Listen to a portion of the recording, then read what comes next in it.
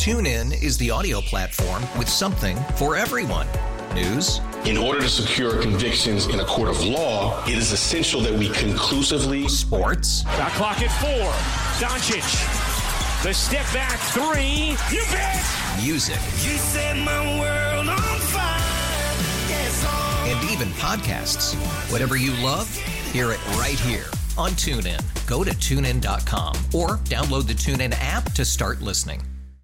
There's been a lot of talk about the EV market. I mean, I've had tons of conversations about how sales are slowing. They're saying on the lots, the salespeople don't even know how to sell them.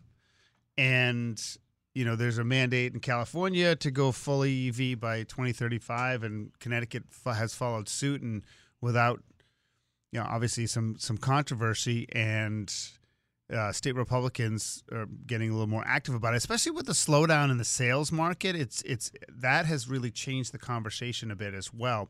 Let's welcome in Senate Republican leader Kevin Kelly here on Brian and Company. Kevin, good morning. How are you? I'm pretty good. Yourself, Brian? I'm well. It's good to have you on the show. Listen, what's happening today? Well, today we are going to have a press conference with a number of associations because, as you say, you know, not only on one side are EVs slowing down, but on another, we don't have the infrastructure and capability that even if everybody bought the EV as the majority wants, we don't have the capability to deliver the electricity to those cars across Connecticut. It's not just in wealthy Connecticut that can afford a personal charger, but it's also public housing in cities, people that live in multifamily homes that aren't going to have access to the overnight charge. And really what's happening here is Connecticut has yet to adopt this new regulation. And we believe that something so substantial that's going to actually take your choice as to what type of automobile you're going to drive doesn't reside in regulation made by some bureaucrat and passed by a regulation review committee. It really needs to go to the General Assembly so that the General Assembly will weigh in and decide whether or not this is a good policy. Back in 2004, there was a desire to follow the California emissions for low-emission vehicles. Never was it contemplated to go fully electric and zero-emission vehicles. Right. And that's where I think the disconnect really occurs, is that the statute back then allowed you to keep your gas-powered car, where now the majority wants to go in a different direction. I mean, the conversation is obviously nuanced, and I think affordability is a major issue. Infrastructure is another issue, but also, like, when they made this announcement, did they run the numbers? Did they do the studies, or they just be like, "Hey, we got 12 years, we'll figure it out"? Well, that's kind of what we're getting, because one of the facts that I've put in front of them, that under normal circumstances, whenever we do a regulation change, is the impact on the state budget.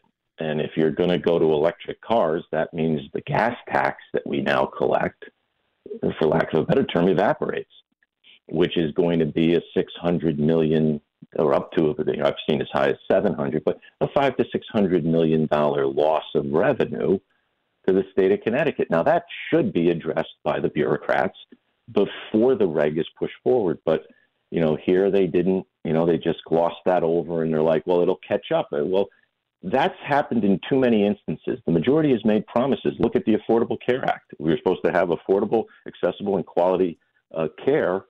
And here we are 10 years later, and our premiums and costs of health care are still going through the roof, Brian. And that's the problem, is the majority has made promises. They've broken those promises, but are asking Connecticut people to trust them with that promise, because this is all going to catch up in the end.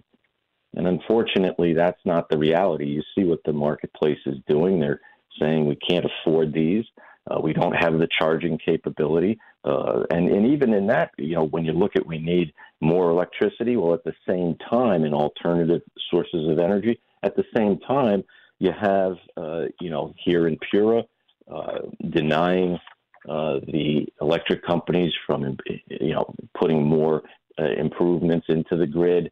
We see Avangrid with the Park City Wind pull the plug because the zoning rule change in the city of of Bridgeport, and also with regards to President Biden pulling the plug on hydrogen hub for Connecticut and the Northeast.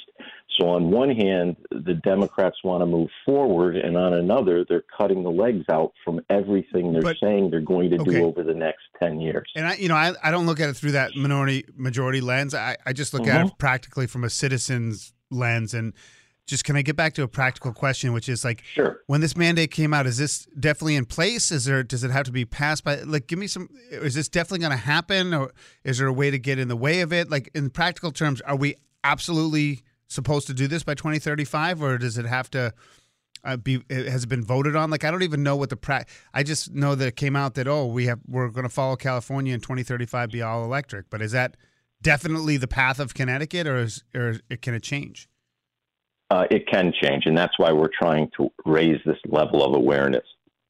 There will be a vote on November 28th of the Regulation Review Committee whether or not to adopt this rule by regulation. In other words, allow the bureaucrats to make this choice. Or, if we adopt it, then yes, Connecticut follows. If the Reg Review Committee decides, no, this is a decision that needs to be made by the General Assembly, then it would move to the General Assembly for a vote during next session, during the short session, which runs from February through May. And that's November 28th, you said? Correct. I believe that's a Tuesday, the Tuesday after Thanksgiving. So that's why we're trying to raise this level of awareness. And the fact is, we don't have to go the California way. There is an alternative to this, and that would be to follow an EPA standard that 32 other states are following. And instead of taking the choice of a person's car away, it's much more middle of the road and achieving the same goal, because we all want cleaner air. We want a better environment. It's not like we're opposed to that. It's just working in middle-class families need to keep their method of transportation and at the same time work on improving our environment. So there is an alternative lane we could go to. It's not as aggressive and radical as the California plan. And so that's kind of the lane we'd like to go into. All right. We only have like 2 minutes here. We're here with Senate Republican leader Kevin Kelly. Just quickly, you brought up the budget. How concerned are you, it's sort of a two-parter, take it where you want to, about sort of the revenue slowdown? And at this point, are you sort of glad we didn't cut taxes more? Well, what I'm glad about is that we kept the fiscal guardrails, which were really the result of the 2017-2018, I'm going to say compromise budget, that these were planks that our party put forward, and they kept the spending cap, the bonding cap in place, which had put the money into the rainy day fund. So those safeguards are in place, and they're working. What's good news is that even though there's a decline, we're still in surplus. And what we need to do is focus on making sure that government,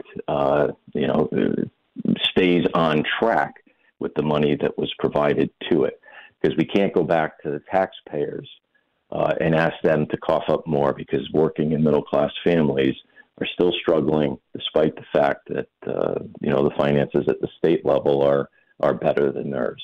All right. We got in general. Can you give me 30 seconds on sort of absentee ballots in Bridgeport and what we should be doing? Well, again, I think the video showed, and I think you see the same result. It happened in the general, it happened in the primary, it happened in 2019, where somebody wins on the machines only to have that victory swiped by absentee ballots. And it's not tracking the same. Somebody wins 52-48 and then lose 3 or 4-1 in absentee ballots. We need to close the corruption loophole that exists, which allows, even if they say a few bad apples, to stuff a ballot box. We all saw the video. The Connecticut Superior Court judge said it was shocking, and we need to crack down on that, because at the end of the day, the people of Bridgeport, as well as the state of Connecticut, deserve an electoral system that they have trust, faith, and confidence in. All right, Senator, thank you so much for the time, and obviously we'll be following up after later this morning's news conference. You bet. Thank you very much, Brian.